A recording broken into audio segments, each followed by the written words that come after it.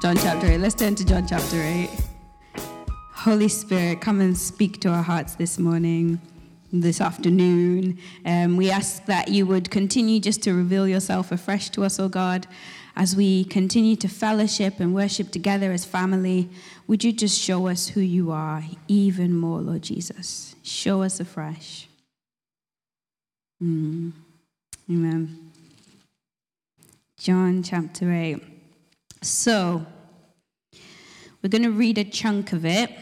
So, from verse 12, there's this kind of discussion going on, and just like all throughout the book of John, Jesus ends up in these conversations almost with a bunch of different people, and he's trying to reveal to them who he is. And so we have these 7 I am sayings, and he's pointing to, I am the bread of life, I am the light, I am the truth, and reflecting on what they would have known in Old Testament scriptures, and he's saying, I am the fulfillment of that. And so he's in a conversation, and he says, I am the light of the world.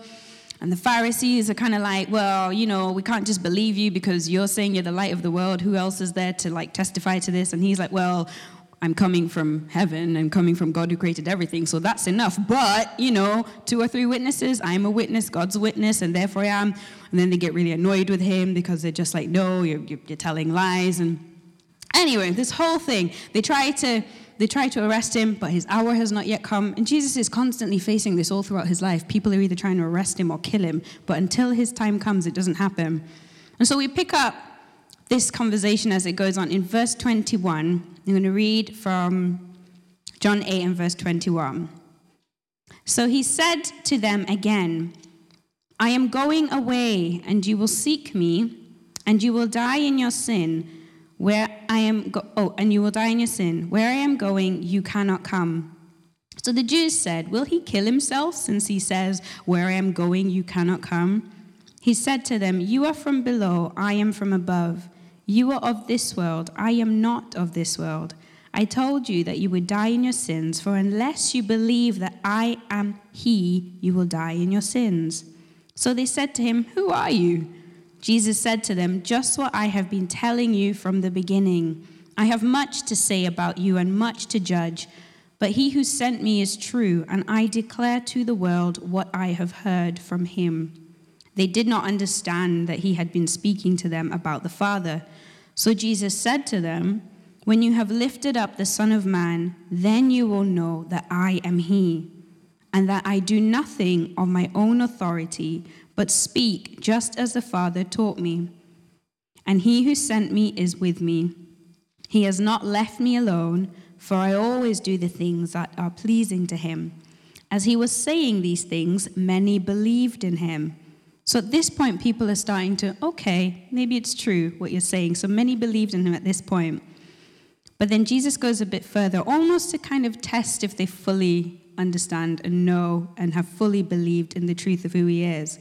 So verse 31, it says, so Jesus said to the Jews who had believed in him, if you abide in my word, you are truly my disciples, and you will know the truth, and the truth will set you free. They answered him, we are offspring of Abraham and have never been enslaved to anyone. How is it that you say you will become free? Jesus answered them, truly, truly, I say to you, everyone who practices sin is a slave to sin. The slave does not remain in the house forever. The son remains forever. So if the son sets you free, you will be free indeed. I know that you are offspring of Abraham, yet you seek to kill me, because my words find no place in you. I speak of what I have seen with my Father, and you do what you have heard from your father. Now at this point, Jesus really gets on their nerves, because he's basically telling them that you say that you are sons of Abraham, but if you really were, you would recognize who I am, because I am the Son sent from heaven, and I am sent from God. But you're not behaving that way. You're behaving like your Father, who is the Father of all lies. And then they get really upset with him. Then Jesus answered them, verse 39, they answered him, Abraham is our father. Jesus said to them, if you were Abraham's children, you would be doing the works Abraham did. But now you seek to kill me, a man who has told you the truth that I heard from God. This is not what Abraham did. You are doing the works of your father did. They said to him, we were not born of sexual immorality. We have one Father, even God. Jesus said to them, if God were your Father, you would love me, for I came from God, and I am here. I came not of my own accord, but he sent me. Why do you not understand what I say? It is because you cannot bear to hear my word. You are of your father the devil, and your will is to do your father's desires. He was a murderer from the beginning and does not stand in the truth, because there is no truth in him. When he lies, he speaks out of his own character, for he is a liar and the father of lies. But because I tell the truth, you do not believe me. Which one of you convicts me of sin? If I tell the truth, why do you not believe me? Whoever is of God hears the words of God. The reason why you do not hear them is that you are not of God. And then they accuse him of being a Samaritan and having a demon. And this goes back and forth, and I love how Jesus ends this particular conversation. If we jump right down to verse 58, then Jesus said to them, truly, truly, I say to you, before Abraham was, I am. Not before Abraham was, I was, but before Abraham was, I am. He's saying, I am. That title, the way God revealed himself in the Old Testament, I am that I am. So at this point now they're like, okay, you're saying you're God, we're going to try to kill you. But it doesn't happen. They picked up stones and they tried to stone him, and he goes off because it's not yet his time. And so Jesus does something really interesting in this dialogue, in that he's trying to reveal to them who he is, but in the process he also reveals the truth to them about who they are. So they're banking on this. We're descendants of Abraham, which they were, and so we don't really need to do anything else. And Jesus is like, no, you're still a slave to sin, because the only way that you are set free is by believing in my words and my truth, the Son of God, who all the law and the prophets were pointing to in the first place. Then you'll know the truth, and that sets you free. Not because you're physical descendants of Abraham. That's not enough. And so he was revealing to them what was actually going on inside them and their true identity. But he didn't just leave them there. He points it out and then invites them. And he continues, why don't you believe? Because the truth isn't in you, but I have come so that you can be set free. He doesn't sort of just tell them off and leave them. He reveals the truth, but then invites them into something new, into true life, into true freedom. If they were truly God's children, they would have recognized who Jesus was, but they didn't quite fully get it. As Jesus proclaims his word, he reveals who he is, and he reveals who we are. And that's the same for us today. As we look into the word of God is so powerful that it does those two same things. It reveals to us who God is, but it also reveals to us who we are. And it's almost like the Jewish people were walking around with these like virtual reality goggle glass things. I don't know if you've ever seen them. They look silly. Like, look at this. She's like posing, but you look silly anyway. But basically, I guess they're fun for playing games, and you see stuff, and it's like a whole new reality. So can you imagine, just for an instance, if I was like I had these virtual reality goggles on, and I'm walking, and I'm walking down this like path, because that's what it's in me, or I'm down a vineyard in France somewhere, and I'm like, oh, I'm having a good old time. I'm walking through the vineyard, and then everyone's like, you're not really in a vineyard. You're going to crash into the prayer banner. And I'm like, no, it's a vineyard, and then, right? This is exactly what was happening to them. Jesus was like, you're still living with this narrative and this story. There's like a veil over your eyes, and you're sort of carrying on in this truth that is not full truth, and I'm trying to take them off. I'm literally trying to uncover it with my word and show you, hello, this thing that you're still waiting for, I'm here. I'm the reality. They're like, no, we'd rather much have the virtual reality. And so he says to them, if you keep on walking with these virtual reality glasses on, you are going to die. You're going to fall off you're going to walk into the prayer banner and you're going to die. But let me help you. Let me take it off and show you the real truth. In 1 Timothy verse 4 and chapter 12, it says, for we have the living word of God, which is full of energy, and it pierces more sharply than a two-edged sword. It will even penetrate to the very core of our being, where soul and spirit, bone and marrow meet. It interprets and reveals the true thoughts and secret motives of our hearts. When we are confronted with the Word of God, it reveals what is really going on inside of us. Sometimes we can, if in my mind, I'm pretty perfect, I don't do anything wrong, don't offend anyone ever. I speak 5 different languages in my imagination. Seriously, this is what happens. I'm like really fit and healthy. But there are things about me that I like to believe about myself. Like sometimes when you're answering a personality test and you answer it with the things you wish you were or you think you are, but you're not being really truthful, because if ask anyone else and they'll be like, that's not you.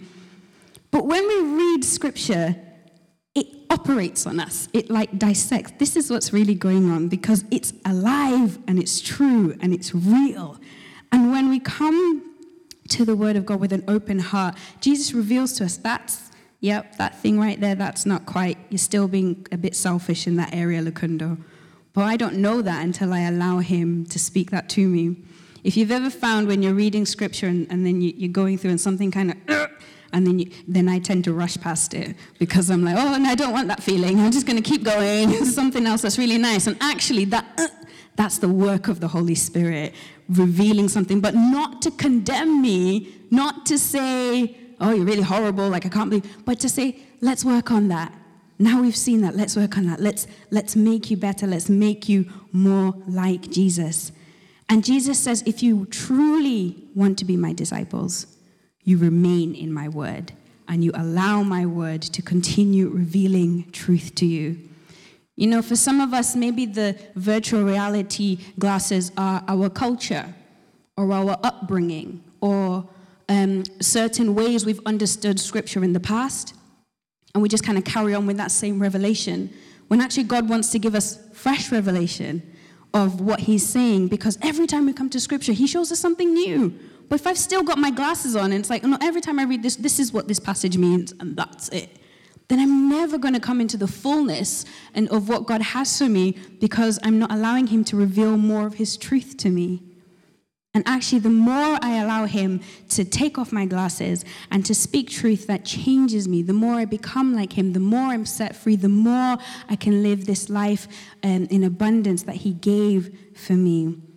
So many things. It could be something we were taught growing up as a kid, and that's just always the way I've known it to be. But God is like, there is more. There was always more. What happens when we allow ourselves to, I guess, keep our own glasses on, is even in our expectation of who God is, we begin to see through the lens of just our previous experience.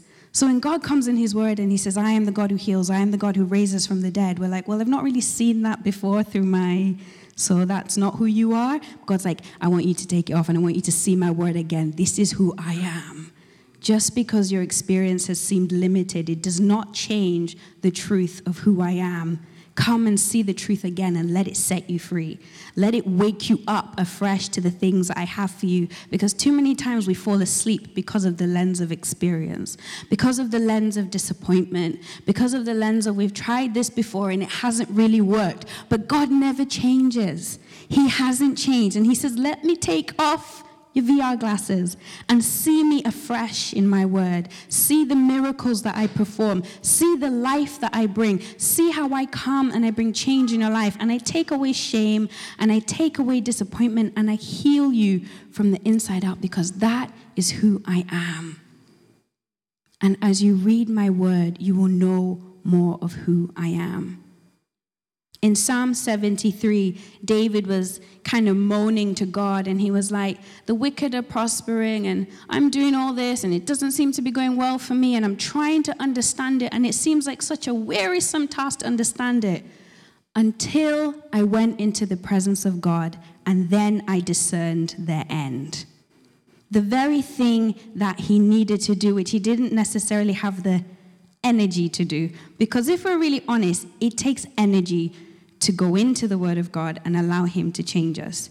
It's far more easier to binge on Netflix.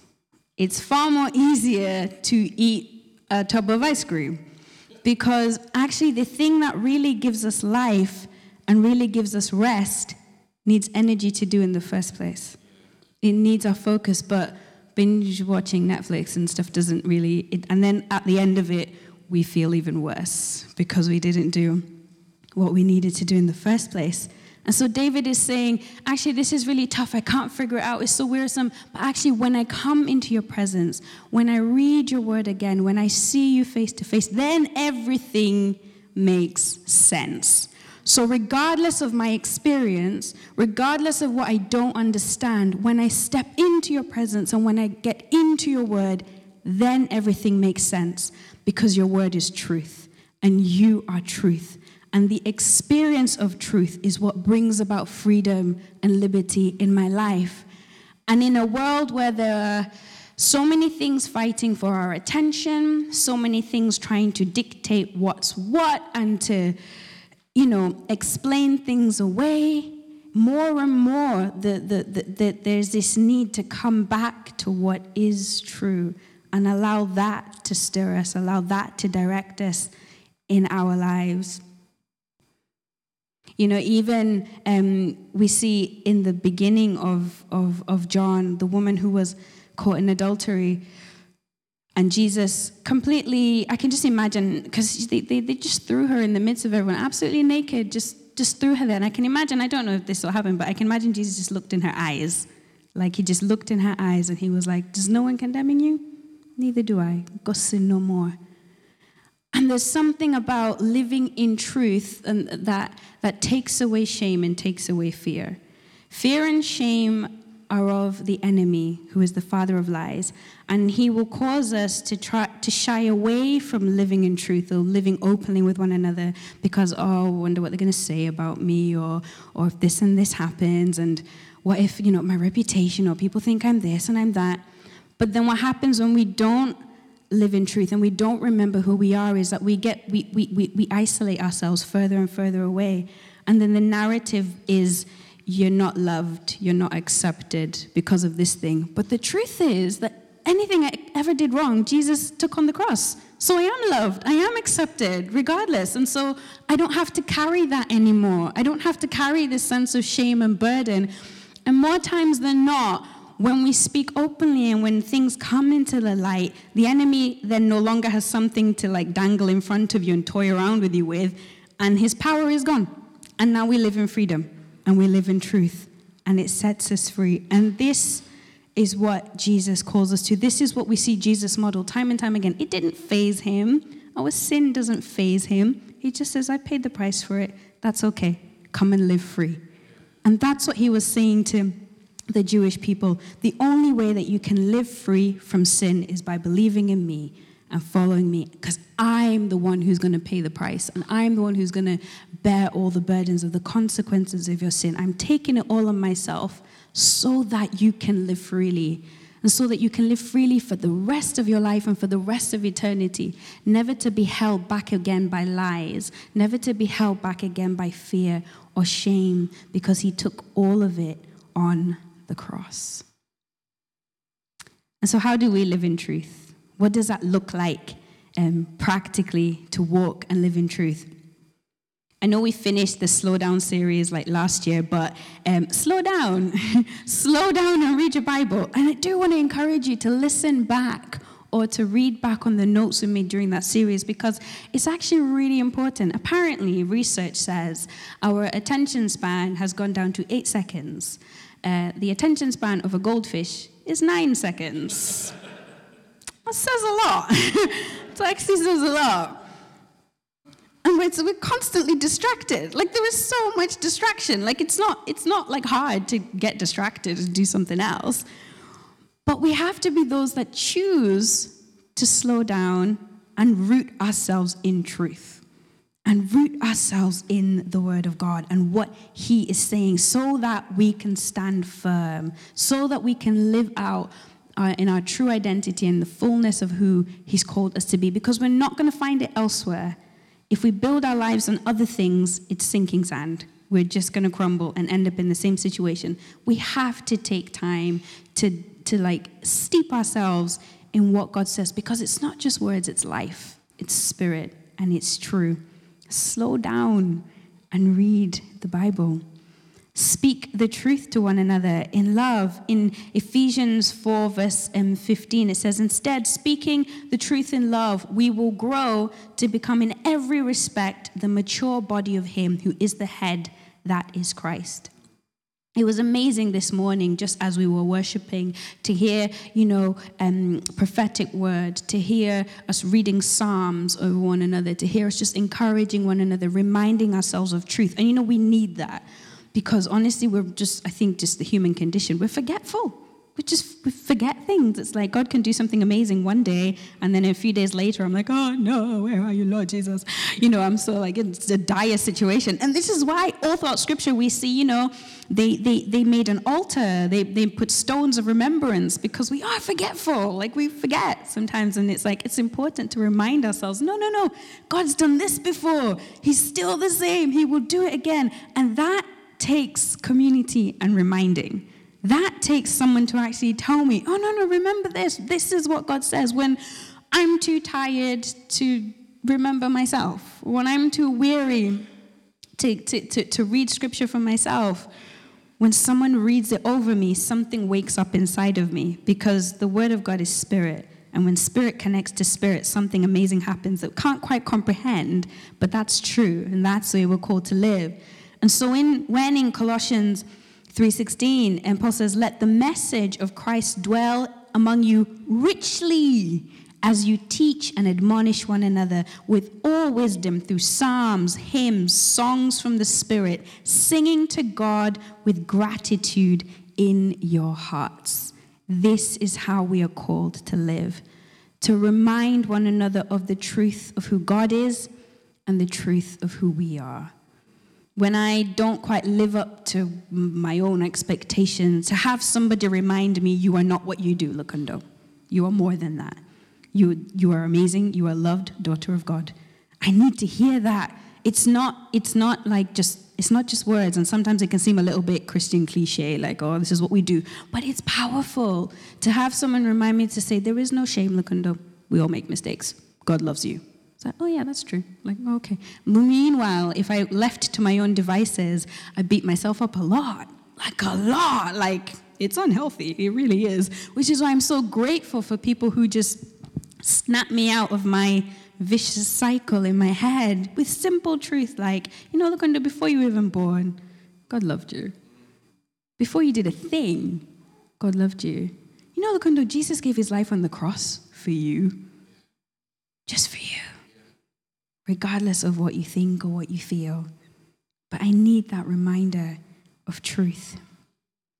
I need people to remind me what God says to me. I need people to remind me of prophetic word over my life that I've forgotten for a while. Remember that prophetic word. I still believe God is saying that. Let me pray with you. And something wakes up again.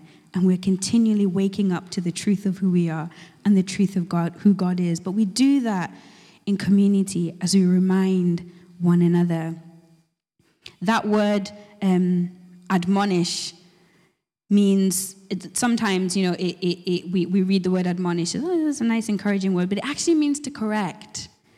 And this is another area where, when we're true disciples of Christ, we allow him to make us more like him, which means, as well as the affirming and reminding us of who we are, there is also the correction when we do things out of line. Now, Scripture says, don't take the speck out of your brother's eye before they take the log out of your own eye. And Jesus is saying, don't judge people incorrectly. There are lots of different words for the word judge, but one of them is to kind of, like in court where you say you're guilty. And Jesus says, don't pronounce anyone guilty. You can't do that. You're not God. And by my blood, they're pronounced not guilty. So don't pronounce anyone guilty. But what he does call us to do is to correct one another in accordance to his word. So it's not so when I judge someone incorrectly, I'm basically saying you are not living up to my standard of doing things. So I wouldn't do what you're doing, therefore I'm judging you. Because you're not doing it my way, therefore it's wrong. God says you can't do that because your way is not the best way and you're not God, so you can't do that. However, we can say, okay, this is what the scripture says. How do you feel you're living up compared to the scripture? If it's not quite there, let's work through this. So it's not based on my definition of right or wrong. It's based on God's word's definition of right or wrong. And that's what it means to admonish. It means to bring ourselves, and scripture says, as we speak the truth in love, that's how you grow to maturity. So if we keep lying to one another, we will never be mature. And that's not healthy. And that's not what God has called us to. He's called us to judge correctly, which is pointing one another to what God's word says. And this is an attitude of love, just like you would with your children. You wouldn't let your children keep doing wrong things that hurt them, even though they seem to be enjoying it. I don't know, running around with sharp objects. You wouldn't let them do that. It's no, this is not good. This is going to harm you at some point. And we're called to live the same with one another. We tend to go easy on ourselves. I know I go easy on myself. When it does happen, sometimes I go to the gym. It does happen, I promise you.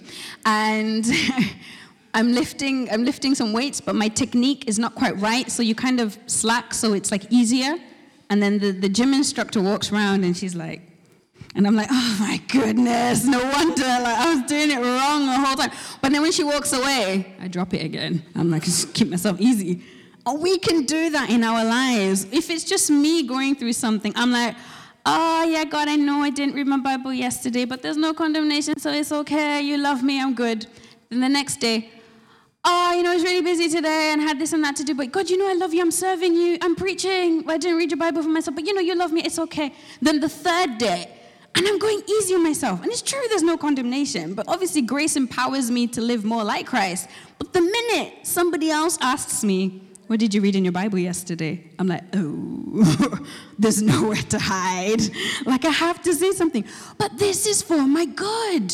It's for my good that I live openly so people can question me, so people can encourage me, so people can look, I know, Lukundo, you're saying you're busy, but you're probably not busy. You're just using your free time on the wrong things, like Netflix. And I'm okay, you're right. It's true. I can skip one program that's 40 minutes. I could probably get through 6 chapters in my Bible. And as someone brings that correction, and suddenly I'm oh yeah, there we go, truth. I'm living in freedom. I'm living in fullness. But that's how we're called to live with one another. We're called to remind ourselves that there is no shame. There's no condemnation. But there is more. There is always more. When you get around people, I don't know about you, when you get around people who just seem to be living in more of the fullness of God than you are, it does something to you. It kind of rubs off on you. It provokes you in the right way. You're hang on a minute, this is the same God. He loves me just like he loves you. You seem to be experiencing more of him. I want that. And it calls you higher. And that's how we're called to live, to provoke one another to good works, to remind one another there is more. This is true. There is more that you can be experiencing and encountering. So let's go on this journey together and let's live this out. There is no shame. We are loved, just like the woman who was caught in adultery. Jesus doesn't look at all that, but he declares truth over her and he sets her free to go live with no guilt, no condemnation. Let's be those who do the same for one another. There's no shame. There's no condemnation. We remind ourselves of who we are so we can live in truth and walk in wholeness. Let's be those who encourage one another, who are aware of this very real battle for our attention. It's very, very real. To deny it would be naive. But to be awake to it and say, okay, Lord Jesus, Holy Spirit, capture my heart again. Capture my attention again. Where I've become stale, where I've had a lens, where I've ceased to see who you are beyond what I've already experienced, capture my heart again. Capture my heart afresh. I want to believe you for ridiculous things like I did at first. I don't want to become cynical. Lord, let me never become cynical because you haven't changed. If you parted Red Seas under an old covenant, you can do even more now. And I want to believe that. So let's remind one another as we continue to believe to see people saved, as we continue to believe to see people set free, more people come to faith. Let's remind ourselves of the truth of who Jesus is. So when the cynicism sets in, it has no place. It has to leave, because we are people who are full of truth. We are people who are excited about the God that we serve, because he is alive, he is active, he is able to do exceedingly and abundantly above everything we could ever ask or even imagine. Let's be those who know that we are victorious because he's already won, and walk through life with that attitude, knowing that there's nothing we can't do because he empowers us to do that. Let's pray. Lord God, you're so good. You're so faithful. And Jesus, we just want to repent for